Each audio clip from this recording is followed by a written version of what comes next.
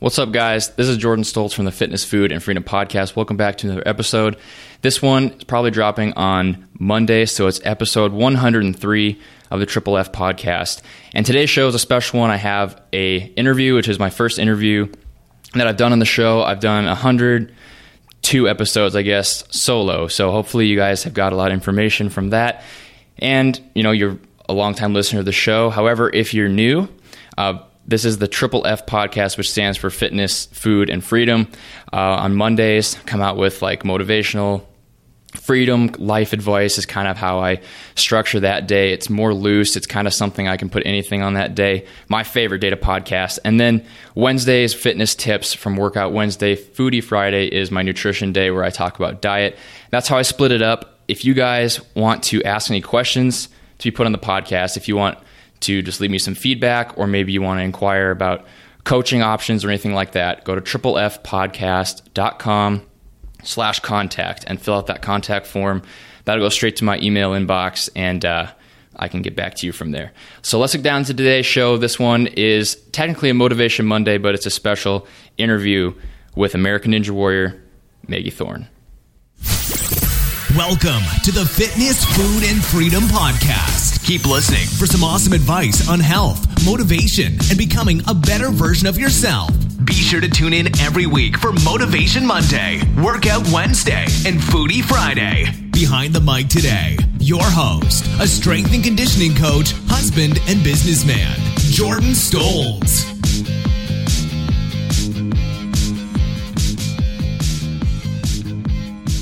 What's going on, everyone? It's Jordan Stoltz, the host of the Fitness, Food, and Freedom Podcast. Today, I have a special interview for you guys. This is something I have not done yet as far as this podcast is concerned. But I connected with Maggie Thorne maybe a couple weeks ago and just reached out to her, a few other people around my area, around the Lincoln, Nebraska area, who I was basically a fan of. I'm a big fan of American Ninja Warrior, Spartan Racing, and all the things that come with that. So I reached out to Maggie Thorne just from seeing her on the television, I guess, this last season of American Ninja Warrior. If you don't watch the show, you need to definitely start, right? It's a great show. It really involves a lot of stuff I talk about all the time on the podcast. Relative strength with your body weight, as far as pushing through tough times, working hard, all these things are shown through physical obstacles on the TV show. So, it's great. Spartan is great too. And today I have Maggie Thorne. Everyone, here's my interview with Maggie Thorne. Welcome. Thank you. I am great. Hello, Triple F podcast crew. It's great to be here. Yes.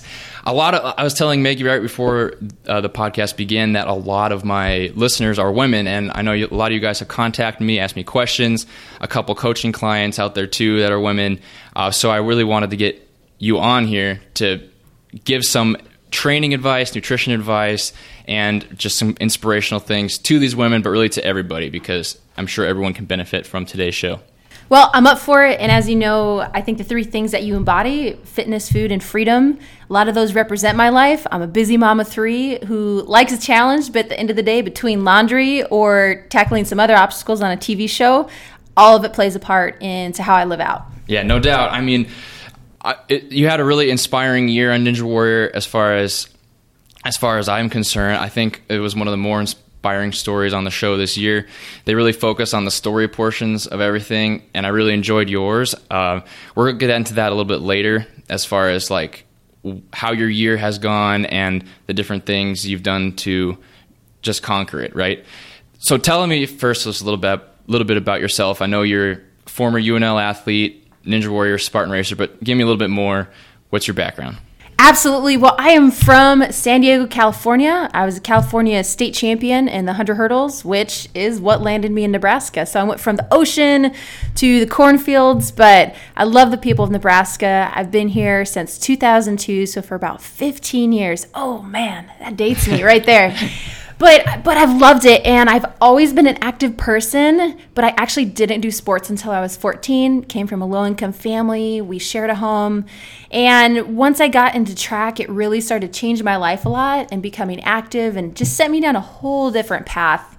So it's really become a lifetime love to be physically active, heart healthy. I do some work with the American Heart Association, and just being able to have that lifestyle that I feel like I can be active until the day I die.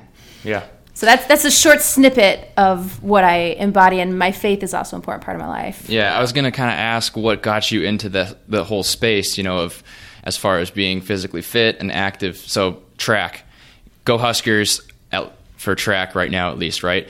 And if you don't watch American Ninja Warrior, UNL Track and Field is putting out some Ninja Warriors, right? We got 2 for sure, right? Is that Jesse Graff and 2 Maggie for Thorne, sure. right? 2 for sure that I know of. Yes. Jesse Graff and I were actually college roommates here at UNL, so we were on a team together at Nebraska, and full circle 15 years later, we're on the course together for American Ninja Warrior. She's been a very inspiring person, and I think it's important to put people around you that empower you too. Yeah. So you were physically active, you enjoyed track and field, you came to Nebraska. How did you get into Spartan racing, Ninja Warrior? Which came first, and how did that whole process go, first getting into that? At the time, I was working for the Nebraska Athletic Department, and my brother had actually committed suicide in 2004, and that was a little bit of change in my life. I felt very impacted by that, but it took me a long time to process that. And then in 2011, my best friend had actually committed suicide. And at the time, again, I was working for the Nebraska Athletic Department, and I was building $340 million in projects. I was at the helm, or a part of the helm, under my boss at that time. And we were building East Stadium and Devaney and Pinnacle Bank Arena. And there were all these amazing things that I could tie my name to. But at the end of the day, I was tying my name to buildings, and I was putting my heart and soul into that. And I had friends in my life that were really struggling. And I knew they were struggling, and I would criticize them and not love them, and I wasn't there as a person. And I felt like every day as I watched the steel go up on East Stadium, why am I just building buildings? Why don't I build people? I felt like God has given me all of these gifts that I could use in a different way. And so some things that were involved in my life were, God made me athletic, and I'd been involved in pageants, and I knew how to do project coordination and marketing. And so I evaluated those skills and said, all right, how can I impact people? How can I touch people's lives and to let them know that they matter? And so the day that my friend was buried at her funeral, and I just watched her coffin go into the ground, that is when I decided to recommit the rest of my life and say, all right, I don't just want to work for myself. I don't want to work for a promotion. And I had a very good career in the Nebraska Athletic Department. I loved my time there very much so, but I wasn't impacting people. It was just a resume building. Even though I did have a chance to impact student athletes, I didn't get to work with them one-on-one. So I was like, all right, things got to change. I'm going to build people, not buildings. And I started down this path I jumped into obstacle racing and ended up getting second at World's Toughest Mudder, going 75 miles. It's like 334 obstacles. And ridiculous. Then it just kind of kept going and went to the Obstacle Racing World Championships. Was one of the top 15 runners in the world. And I just found that I was able to really apply myself with purpose. And I knew eventually I was going to have to leave my career. And I had that in the back of my mind. Because at the end of the day, I started my job picking up trash and eventually got moved into roles to managing multi-million-dollar projects. So in terms of how God rules my life, I was like, all right, there's no reason I should have my job other than it's purpose-filled. And I knew I'd always have to leave it sometime for another purpose. And 2015, that was the time. 2014, I was crowned Mrs. International. So I got to travel around the world, and I was the international spokesperson for the charity Souls for Souls. We collected about over 40,000 shoes, which is 40,000 lives globally. Yeah, it was. That's really impressive. Well, it was just a lot of people who were very supportive. Mm-hmm. And I really felt their mission was to give shoes and give love. And if I have to look back at my friend Susan, who I lost, I was like, all right, this is where I'm supposed to be. And I left my career, and people told me I was bananas and I was going to ruin my life, and it was the stupidest thing I've ever done. And I faced a lot of criticism for it. I mean, administrators pulled me into their office and said, this is dumb. Don't do it. And I left, and here I am a couple years later. As you know, it's been a rocky road, and there's people who don't always see purpose or what you're met for. And I've always feel like I've known since I lost Susan, and I really stuck to that and what I felt was spoken to me. And 5 TV shows this year, kind of crazy, but on the other side of it, it's not about being on a TV show. I've gotten probably over 2,000 messages from people around the world who are hurting and feel unvalued, or who they are, like how their body is. They feel unloved. They're too muscular. They're too heavy. They're too thin. Just people who have been shamed. And I think about the message Rise Up and what that means. And number one, it wasn't about divorce. Yes, I went through divorce, but when I was talking to the producers and deciding to share what had gone on with me personally, which was a very difficult decision to think about, but at the end of the day, I started to realize there was more and more people like me who are at the point in their life where it's not what you think it was, and you poured your heart and soul into something and you get hurt, but you have to decide, who were you really meant to be? Who are you really? And celebrating yourself and loving yourself and surrounding yourself with close people who empower that. And so I narrowed down my friends groups. I really focused in on purpose. And when you can touch someone's heart through the TV, and you get to tell them, like, you matter, and you're important, you're valued, then I'm glad I left my job.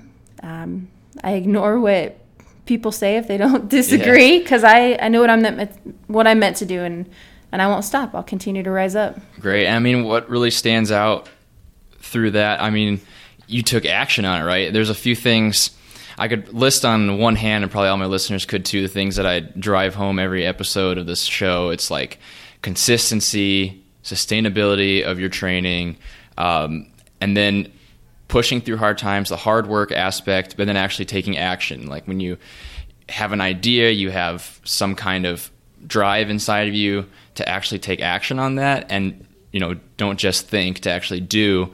That's what stands out to me, right? You actually left what was a good career, very, very good career, and go into something that you're more passionate about. You can reach more people. You can help more people, like personally, right? Absolutely. On this season of American Ninja Warrior, very relatable, I think, I'm sure a lot of women were inspired by your story and by your run. If you missed the run, you need to definitely watch like the finals Kansas City run. That one, I mean, was just great. Even the qualifier, just the determination and like the drive from your face that you could see. And I think that's very inspiring to people who are going through maybe similar things, or maybe they are experiencing issues like you mentioned. So I want to get into training right away. I want to talk about some of the training because that's what I care about a lot. I know a lot of people are curious about this. So just generally, how do you train? I guess I'm sure it changes throughout the year, but give me like a general overview of training. I know like in Lincoln, I don't know how much time you spend actually in Lincoln, but there's not a dedicated Ninja Warrior facility in Lincoln or in Nebraska, as far as I know. There's a rock climbing gym at the university, and that's about as far as it goes. So what kind of training, back up maybe to the first time you went on American Ninja Warrior, and what kind of training did you do to prepare for that? Because I'm sure you were, I think I would be like over the top, right? Like you would want to for sure be prepared and for sure hit every area so you knew you were going to do well. So what did you do for your training to start? Oh, my first time on American Ninja Warrior was season 6, and I bombed. I went out on the steps, the third step. Oh, man. But if I would have been successful that year, my life would have been a lot different now. So again, everything has a purpose. My training for that leading into it, I was very much in obstacle racing mode. So it was a lot of running. I had just climbed for like 2 weeks. And they called me, I mean, literally like 2 weeks before the show. And so Jessie Graff, she flew out to Denver and she came to watch me and cheer me on. And she helped me train a little bit. I was not prepared at all and thought I was way better than I was. Definitely. I think that's how so many people it humbled me so much. But I knew, I was like, all right, I'm not going to give up. And then I got focused on obstacle racing again. So I really spent 2013, 2014, even kind of into 2015, very much focused on obstacle racing. Was one of the top runners in the U.S. and was competing at a lot of the big races. I definitely wasn't the top by any means. I don't want to give that impression, but I was working really hard. And then I tried out in 2015, and I got rejected by Ninja. I tried out in 2016, and I got rejected by Ninja. A lot of people, I don't think, realize that. And last year, I competed in Philadelphia, but it was because I went and spent 3 weeks in a walk-on line. Oh, okay. I legit camped out in the woods for the first week that I was there, me in a tent.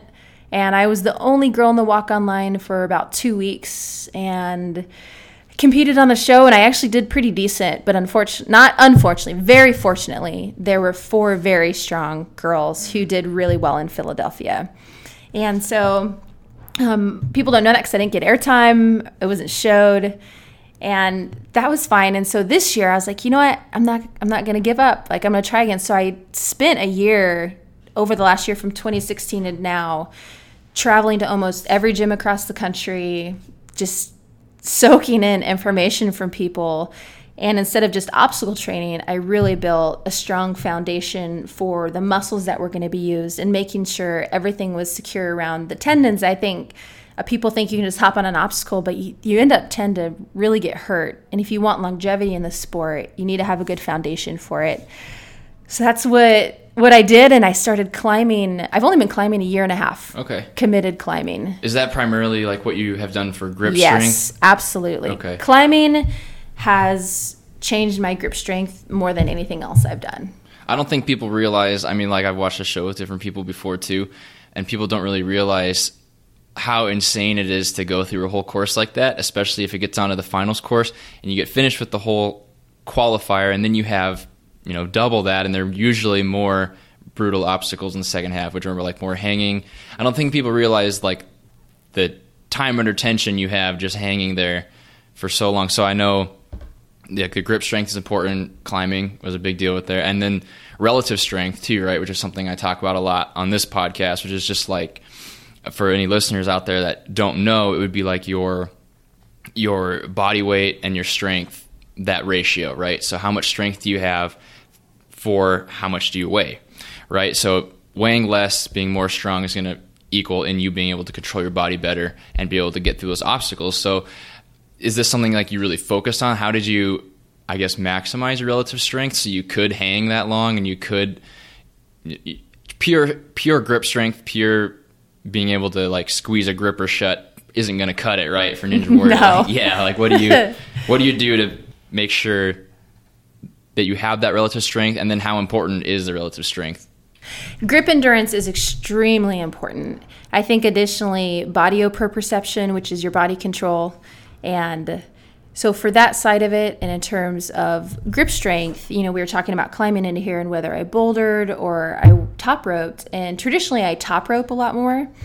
And the top roping side of it for me is a lot more of that forearm endurance. I'll just go up and down a route for as long as I can, which is about 13 to 14 minutes.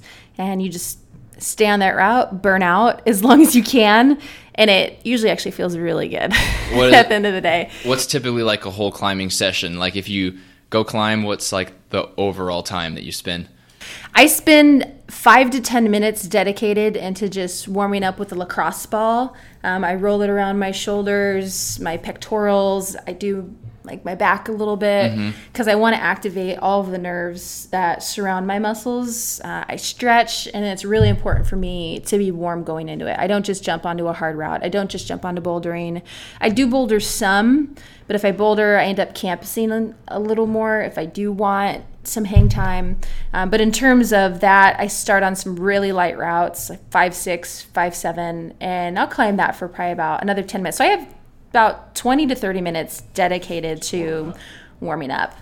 And then I'll go into, as I just mentioned, staying on a route for as long as I can. And I'll do that. I'll just shake out for a couple minutes and get on it again, hang on for 12, 13, 14 minutes. I'm at 14 minutes now, and I definitely want to be able to, I'd love to hit a route for 20 minutes and just stay on it. That's good prep, too, for the obstacles, I'm sure, to be able to.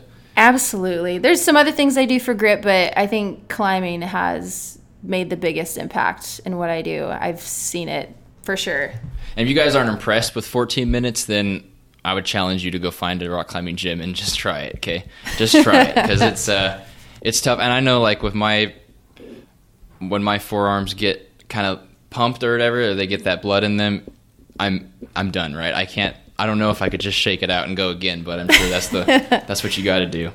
It's taken time. I think anybody, if they want to do ninja or anything they want to do, any goal they have to have, I mean, this is 3 years in progress to get to where I'm at now. I don't have an upper body background. Yeah. I definitely was at a detriment for that for people who were a vaulter or a gymnast.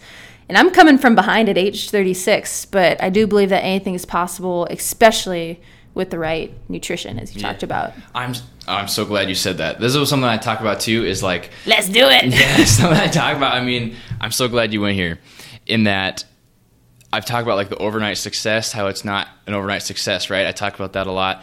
Or the people you think all of a sudden are successful, there's years, decades sometimes of like struggle, failing, getting rejected.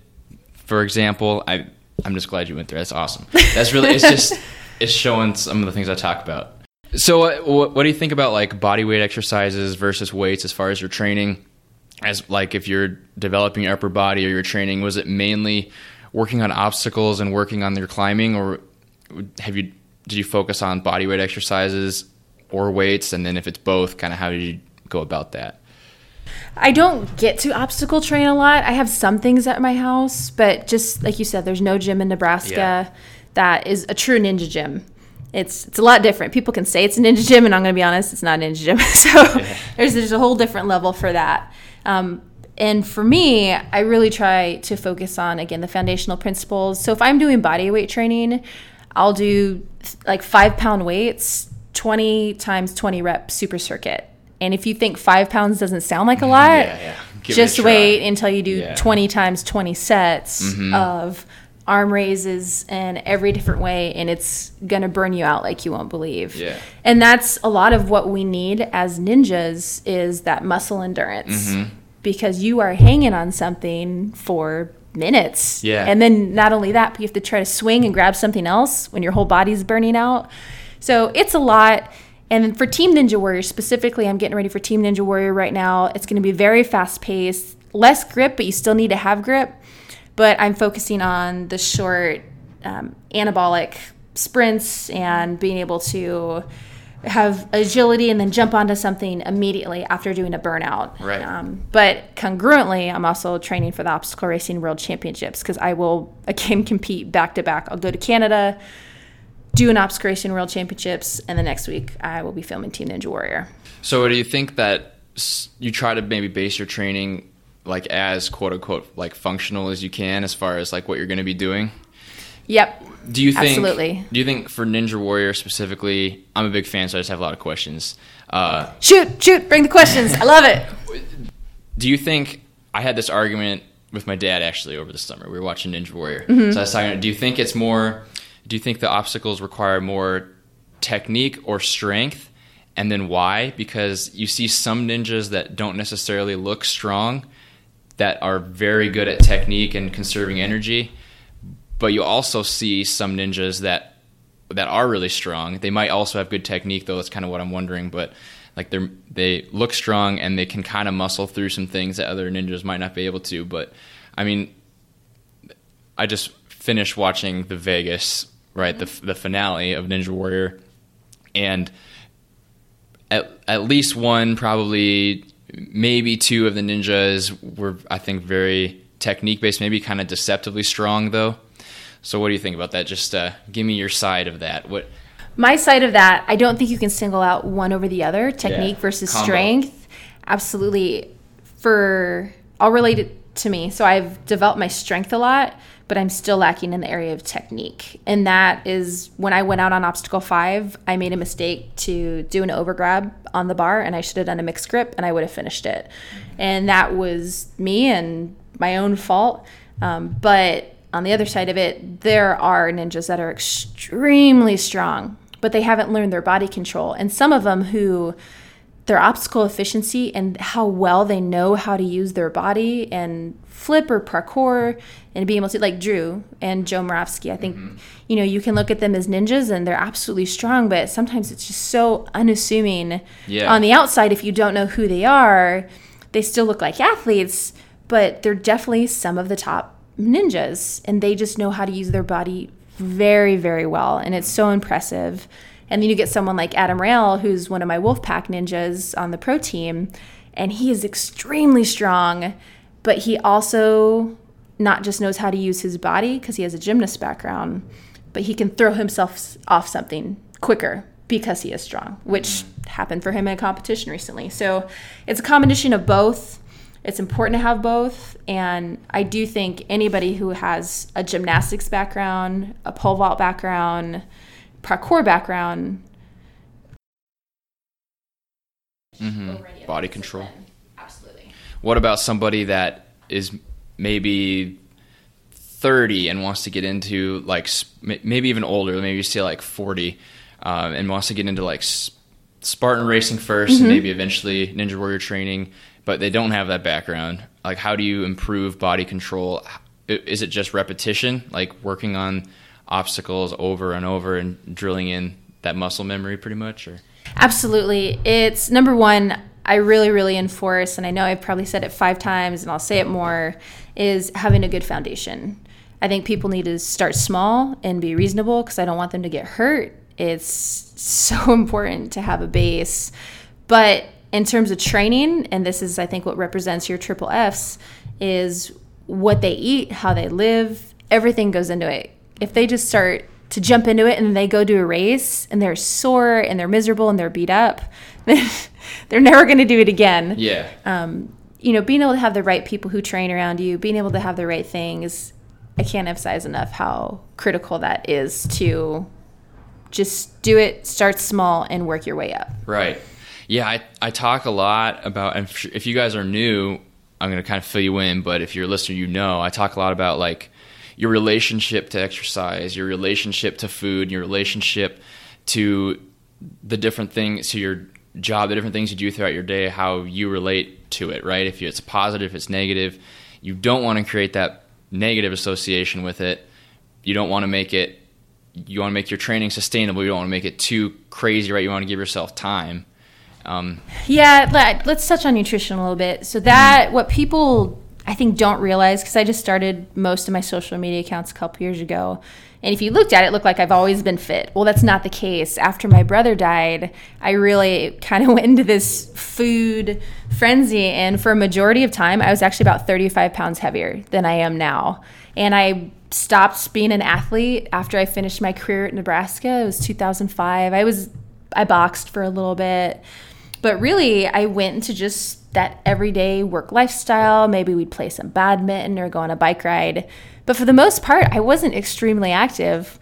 And I started to cut out foods that were processed, and I started to focus on things that had 5 ingredients or less. And, I really thought about what I was intaking for fluids and liquids, and I completely changed my diet from what I had known my whole life as a kid, which was like ramen and hamburger helper and fast food. And I don't eat fast food. I don't eat boxed food. Now, I will say balance is important. So every now and then I go on down and I grab a donut, and that's like maybe I have sweets twice a month. But I'm reasonable with it. But I think your nutrition level impacts your life greatly. Your sleep, your training, your mental capacity, all of it is so entangled together. What about like habit building for that nutrition? I don't think it would be very sustainable. Maybe it takes just going all in, right? If you know that's what you're supposed to do, maybe you should dive all in. Did you make small steps with it? Start eliminating processed foods maybe, and then start eliminating something else, and then adding in more water, more sleep?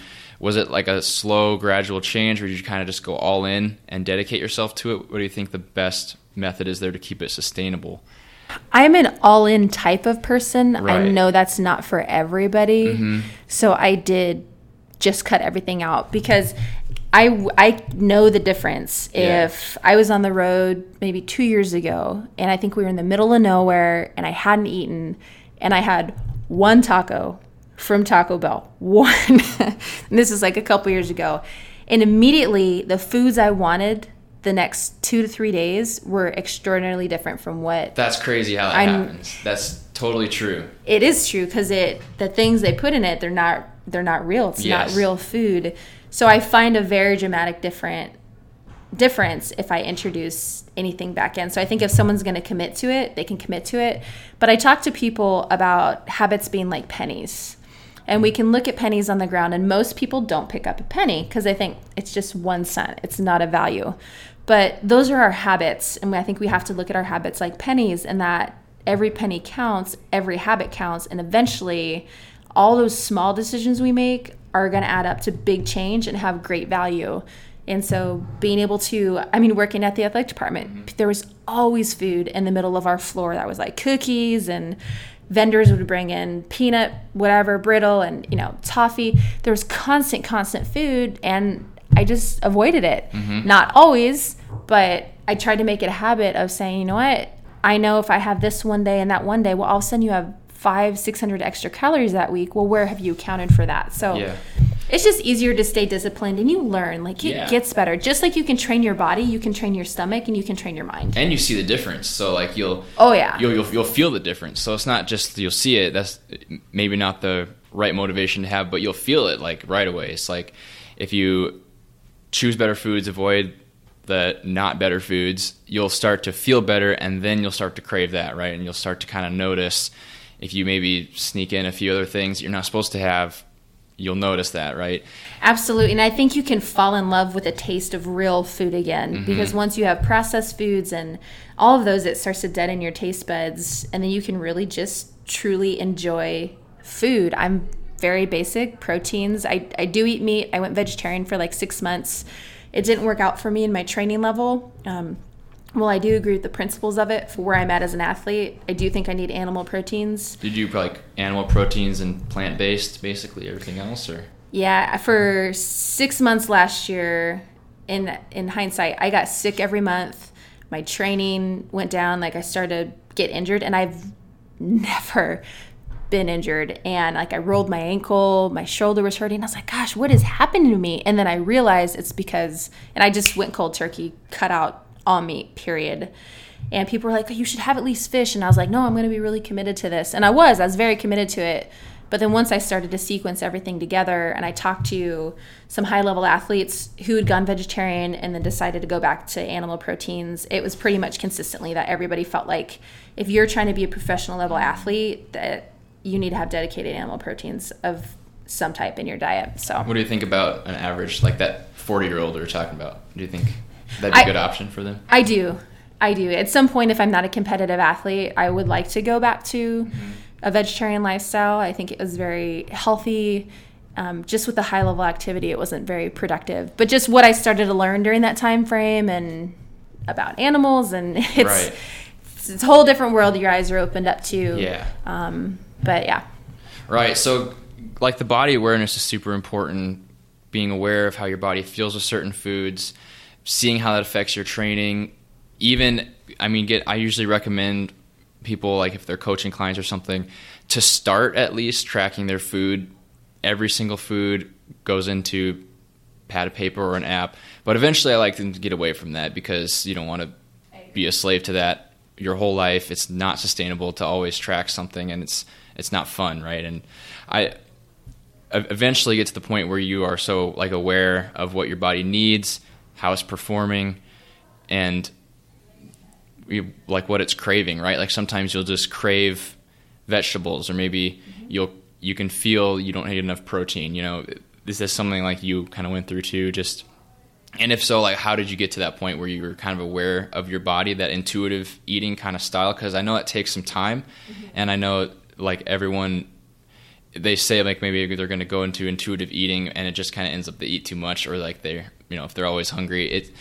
It's a weird mixture of eating intuitively and being disciplined about it. So how do you manage that? I think you were very smart, number one, to say it's good to track your foods for a while, but it's not a forever thing. Because I agree, people can get caught up in it. It can become an unhealthy habit that started out as a healthy habit. So I'm glad you said that.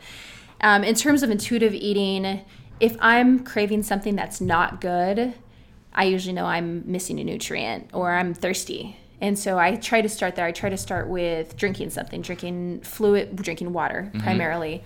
I don't actually do a lot of dairy in my diet at all. But I start there, and I'm like, all right, where do I go from here? Because it's really tied back to where missing something in some way. Our body didn't balance out. We didn't have enough greens, iron. So there's some part of it. And that's just learning your body, trusting your body. But I don't truly think we can get there unless we're eating real foods. Because I think a lot of those processed foods mess with our mind, mess with our body in a very unhealthy way. Right. What about traveling? Because you've done a lot of travel. You travel for the show. I travel constantly. You travel constantly is what it seems like. Like we were getting in touch to set up the podcast, and it was like Where in the world is Maggie Thorne? Like, where's Maggie Thorne? She's in Lincoln for like a week or something like that. Like it's you're always going. So how do you eat that way, and how do you do this while traveling? I guess how do you stay with this intuitive style of eating and the clean foods? Well, number one, I travel a lot with my kids too. So that's my next question about the kids. Yep, they're on the road with me, and we pack food. We bring healthy snacks, apples, bananas.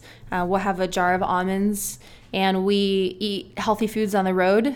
I will be very clear that the diet that I have, I actually don't press onto my kids. I think it's important for them to see how I eat and be a role model for that, but I want it to be their own choice because I've seen negative impacts on student athletes that were my peers when I was an athlete from parents who had pushed really strict diets. So while mine is a very disciplined diet, I want them to make that choice. So anyways, back to that. So when I'm on the road, I go to grocery stores, and that's actually a lot of us ninjas. That will be one of the first stops. A lot of times we'll do like a big ninja house, and we all cook together. It's like family style meals. That's cool.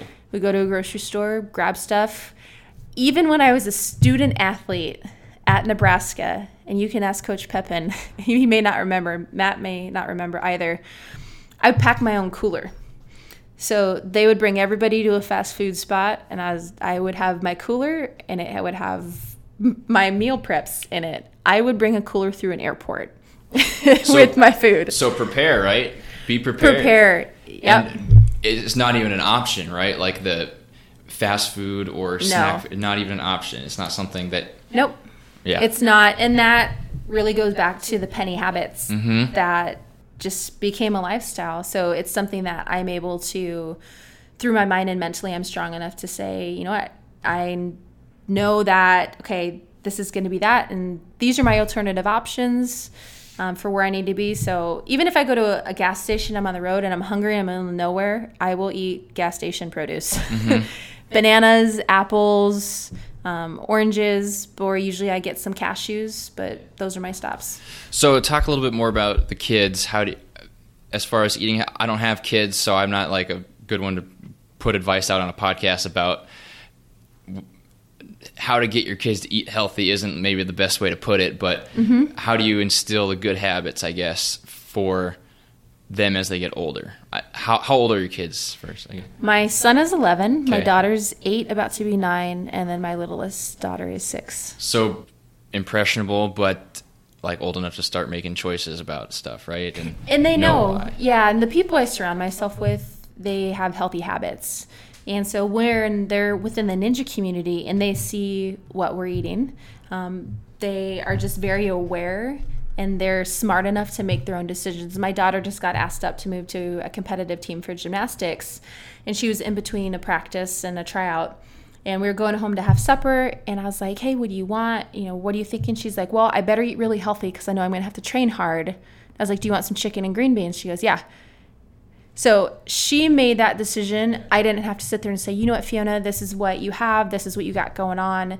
This is what you should do. And the kids, they're aware enough to know that, to build that lifestyle. And that's not me saying, well, you need to make sure this, because they're around me when I compete. They know what I eat before a race. They know what I eat after a race. They see how I feel during a race. Or Ninja Warrior, they know what I eat the night before. They've heard me talk with ninjas about nutrition. So they're around it, and I want to let them soak it in.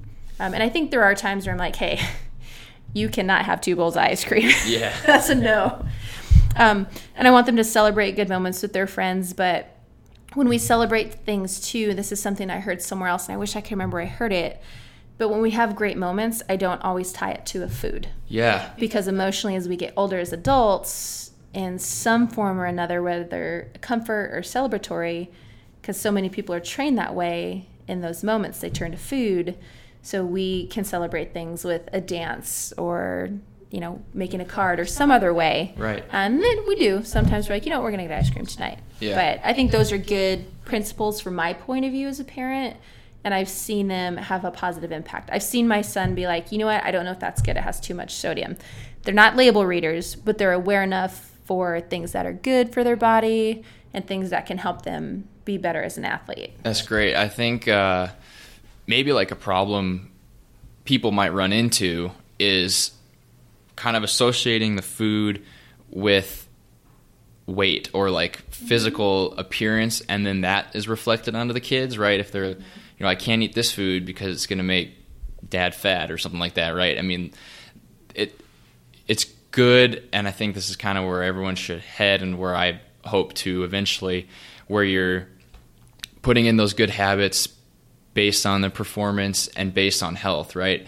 The whole step-by-step process of like a nutrition coaching for me would be, in general, this outline would be like track your food so you know what each food contains and you're aware of that. Eventually start replacing all those foods with better foods. Mm-hmm. And then after at that point, you want to eventually get to the point where you're not eating for looks necessarily. Mm-hmm. You're eating for health, right? Or you're eating for longevity, or your training and nutrition is based on doing this for a long time, living a long time, and living your best, right? Absolutely. So do you think like that's important to? Do you think the whole association with weight is unhealthy to put on a child? Absolutely. I'm glad you touched on that too. In my house, I don't keep a scale, and unless I'm at Complete Nutrition, I've started working with Complete Nutrition this year, which is a huge reason why I've also improved. But unless I'm there doing like measuring where I'm at for my gains, and like I want to be smart with how I use my body. Otherwise, they've never seen me get weighed.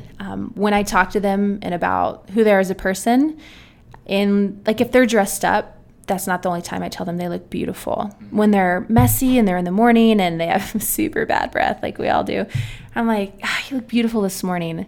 Or when they're doing something, like when it's an action and they're helping someone, I'm like, that was a very beautiful thing. That you have a beautiful heart right now. And so I don't tie it with their appearance, those words. And so they know that beauty is tied to who you are as a person.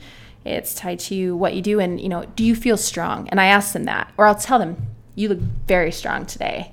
And so I think it's important because I did struggle with some of those things in college. I used to have to get weighed in all the time in front of a lot of people. And at some point, I feel like in some way everybody has some kind of eating disorder. In college, I definitely struggled with that because the skinnier I got, the better I got as an athlete. And so now for Ninja, and most of us, you can ask us, like, we just but we just think about if we're strong.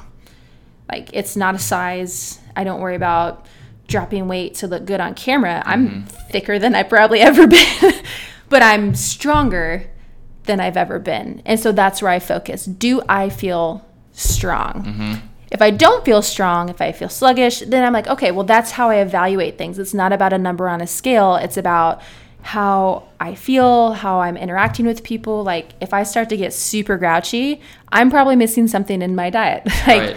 I need to think about those things and not a number. Well, this is a huge, like I said, we have a lot of women listeners. I think this is a big thing for women too, is like, whether it's actually for an event or whether it's just in your normal workouts, like to be okay with focusing on being strong, or feeling your best or having the most energy or the most healthy.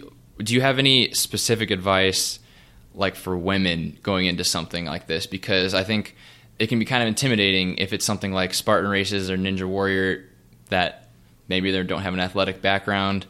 Maybe it's just getting into fitness or working out right away, like for a woman or something. Do you have any advice on like mindset for a woman going into this specifically? Yeah, absolutely. I think the mindset, it's really important to be kind to ourselves as women, and how we talk to ourselves and how we talk to the other women around us. And something that I try to think about in terms of, being kind to yourself is sometimes people can get in that mindset if they miss a workout or if they have a donut and they're not on their diet, and they start to tell themselves, I was bad today, I'll be good tomorrow. And it's a self punishing mode, and I think it's super unhealthy to do, and I don't do it, and I don't think other women should do it. And that, you know what, I'm going to allow myself a donut, and it's okay to do this, and then I know I have these other goals that I'm going to hit. I do think it's important and related to everything else you do to have other small habits in your life that just aren't related to trying to get into a race or trying to get ninja or trying to change your lifestyle and how you eat and sleep. But doing things like that you feel you can conquer, like make your bed every morning. Don't have dishes in your sink. There's other little small measurable goals that I think empower you to, or I'm going to make sure I answer at least 10 emails a day. Give yourself small things that help empower you, help you feel successful.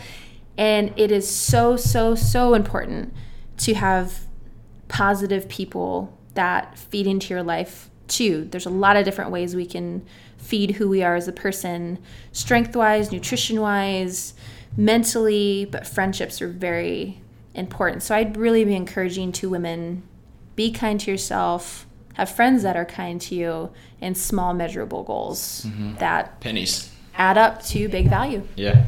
So as far as like we've touched on your background, workouts, nutrition, all that stuff, what about people who are anybody who's struggling in their journey? Like maybe they've been working out for a while already, maybe they don't have like an event or a goal to shoot for, and they don't have the motivation, right? Get an event or a goal. Yeah. Okay. Oh yeah. That's a good step, right? Absolutely. So yeah. So you think people should get something to train for, or something that motivates them, right? I do. I think it's important. It affects me. I mean, if I'm being real, if I don't have an event or a goal, I might not train as hard, and I'm just going to go on a walk instead of like what I'm doing today. I'm going to bike today, and I'm going to train later. So I think it affects things a little differently. I don't think they need to be crazy goals. Do a fun run, get involved in something locally. And I know everyone is pressed for time, but in terms of time and what we give ourselves now in the present really affects how we spend time in the future. And you're either going to spend a lot of time and money and hospital stuff and having a really difficult time aging, unless you're going to spend time taking care of your body now. Yeah. Guys, your actions create your habits that you do every day, you do every week, you do every year, and your habits are going to create your future. So 100%. It's really about that. It's about the pennies, right? It's doing the small things every day that are going to eventually add up, even though you might not be able to see them day by day. You might not have the motivation day by day.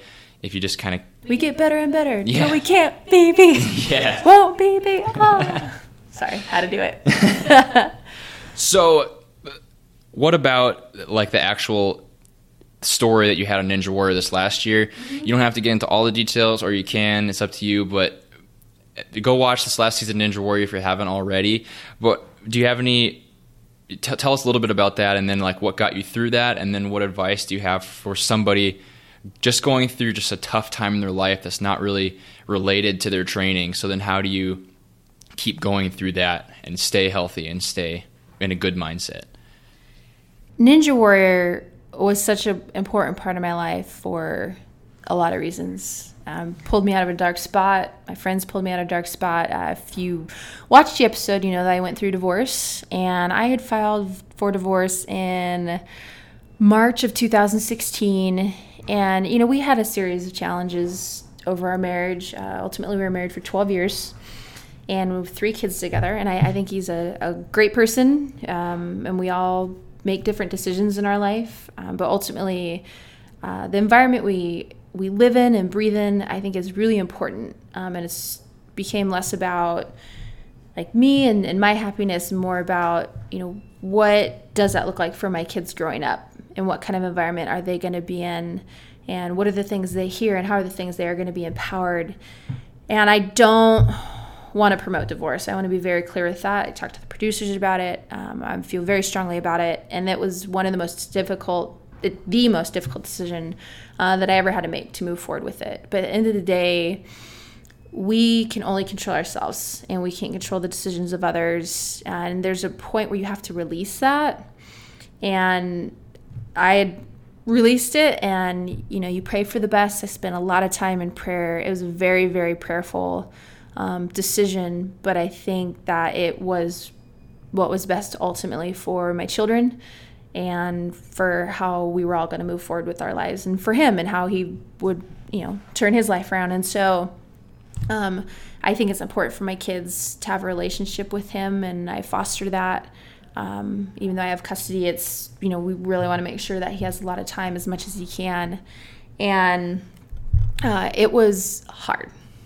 And that might be an understatement, because I think I was 35. I just turned 36 this year. And if I had to say, this is where I'm going to be when I'm 35 years old, it wasn't. I was heartbroken and sad, and I went to a spot where I had a consulting business and I had great clients. I was doing very successful, where I was still able to work but have the freedom to have my daughter at home and pick up my kids every day and drop them off, but then still travel and do Ninja, and my kids got to travel. But I dropped all my clients and I just allowed myself to be sad and went through a grieving process, because you don't just lose who you thought you were married to. You lose a best friend and the person who's there every day, and it's not where you think you're headed. I loved being married. I loved having a family unit, having a team, and that's what we really were. What I thought we were building was a team together. And so I went through a really, really deep grieving process, but I knew that I was going to allow myself that time, but I knew it wasn't forever. And I filtered out anybody who had a strong opinion one way or the other. Anybody who's like, at all costs, you can't do this, or at all costs, your happiness is all that matters. And just had a very, very small collective group of people that were subjective and could say, well, why do you think you would feel like this? Or, what do you feel like you want to share today? And those were very positive, empowering people, and people who had goals, and people who also would not feel hate or anger, because I think a lot of that can happen in divorce. You can feel angry and hate, and why, and it's not about that. It's about how you can move forward now as a single mom, and how are you going to empower your kids? And so people who help build me back up, and the whole thing about that rise up, it's not just me that did it on my own. Number one, it was through prayer and a very small group of friends that most of them were on my sideline, which I feel very fortunate for. And the people who have reached out to me after the show, and they're like, I don't know where to start. I'm in pain. My life is in pieces. I don't think I can do this. And I'm like, I get it. I know. You're right. And you're right to feel that way, and allow yourself time to grieve, but then know that you are in charge of your emotions. Everything we do in our life, we're in charge of us. How we react, we're not victims. We're in charge of, if we don't want to be overweight, don't be overweight. Well, but no. Wake up and take the day.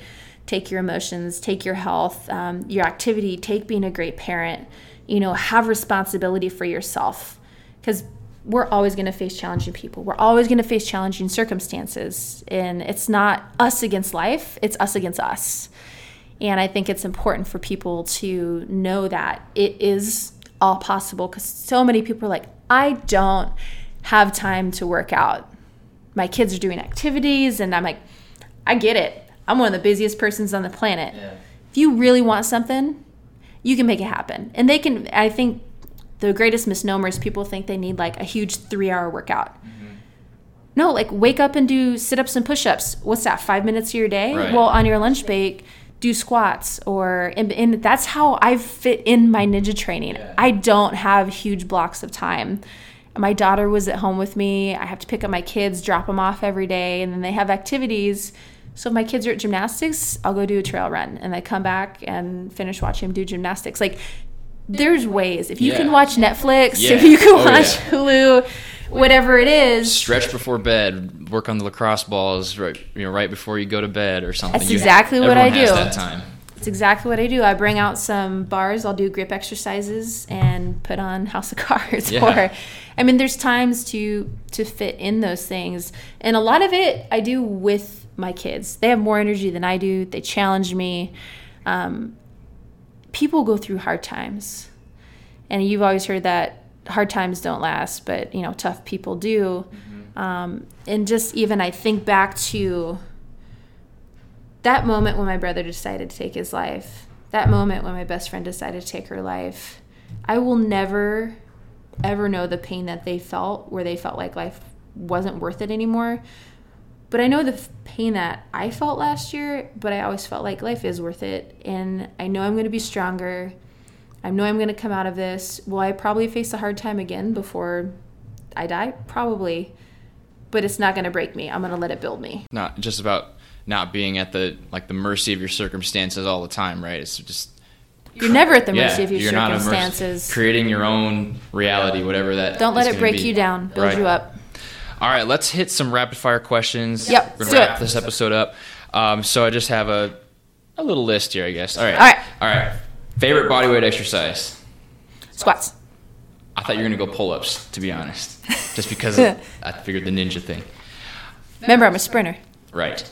All right. Hobby besides American Ninja Warrior and Spartan Race? I know you're busy, so that might... Oh, the first thing that came to my mind is movie watching. Yeah? I really enjoy watching movies. Like at the theater? Or just at home? Anywhere. Yeah? I just kind of like movies. All right. It's fun. It's an art that's interesting to watch. Mm-hmm. For sure. Okay, the hardest ninja obstacle you've ever faced? Oh, crank it up. Yeah. Absolutely, crank it up. Okay, who do you think is the best Ninja Warrior? Keep your eyes. We've got to wait about a year, so there are going to be some new ones and all that, but who's top of the pack, in your opinion? I can't pick one. I really can't. It's getting way stronger. Our Wolfpack ninja team has a lot of great ninjas. I think people should keep their eyes on the Wolfpack Pro team, but it's really hard to single one person out because everyone is advancing so quickly. Mm-hmm. I was a big Ian Dory guy. I think he's very Ian's good. great. Yes. Adam Rail's very good. Mm-hmm. There's so many strong females. Barclay Socket, one of my close friends, is phenomenal. Very fun to watch, too. Absolutely. Mm-hmm. All right. Do you have maybe like a favorite quote that you live by or just pops into your head? We all get... The greatest equalizer in life is we all get 24 hours a day. So what we do with it is up to us. I think it was like Sam Huff, an NFL linebacker. There you go. Great. Give me 3 time management tips. You said you're very busy. Just quick tips that people who are busy can use. I like to put things on my calendar. I think it's important to do. Checklist. I have a lot of sticky notes in my house. As much as I like technology, I like myself a sticky note. And being able to say no to things. I don't say yes to everything. I'm very decisive where I spend my time, and I think it's important to do that and relate it back to your purpose. Yeah. All right, so that's just about going to wrap it up. Do you have something I talk about a lot, I guess, too, like morning routines? Do you have something like that you do every single morning? I make my bed. Make your bed? Every single day. I've talked about that before on this show. I make sure I have a clean sink. That's important to me. I like having I'm not saying the rest of my room is clean. I'm just going to be very clear with that. It's a mess. But I make my bed no matter what every day. Every night I stretch, I foam roll. If I have time in the morning, I do it. But I eat breakfast 100%. And then I also, this year I did get into taking some supplements from Complete Nutrition. And so I try to really take care of recovery. Recovery has become huge for me, especially I'm 36 and I'm trying to compete with the top. Yeah. I mean, I don't know if I'd call myself a professional athlete, but I don't look at my age as a detriment at all. And just that quote real quick, Ephesians 2:10 is something that's important, and that's for I am God's workmanship, creating Christ Jesus to do good works, which he prepared in advance for me to do. So that's on my mind every day. I think if people have more questions, they can find me on social media. As you know, I'm at Never Give Up, which is NVR_GVUP, Instagram, Twitter, Snapchat. Great. Facebook. Doing it all. MaggieThorne.com. Yeah. All right. Go find Maggie Thorne there. I'm going to also, in the full description of this show and in the show notes, I'll link those different social media profiles so you can go find them maybe a little bit easier from your phone that way. thank you for joining us. Thank you for joining. Thanks for having me. Triple F fam. Definitely appreciate it. And I think great stuff in this interview is gold.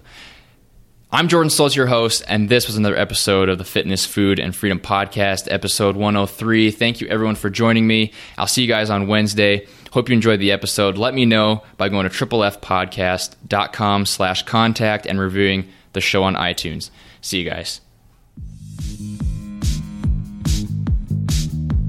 Thank you for listening to the Triple F Podcast. Please leave a 5-star iTunes review and share the podcast with your friends and family. Tune in next time for more great tips on fitness, food, and freedom.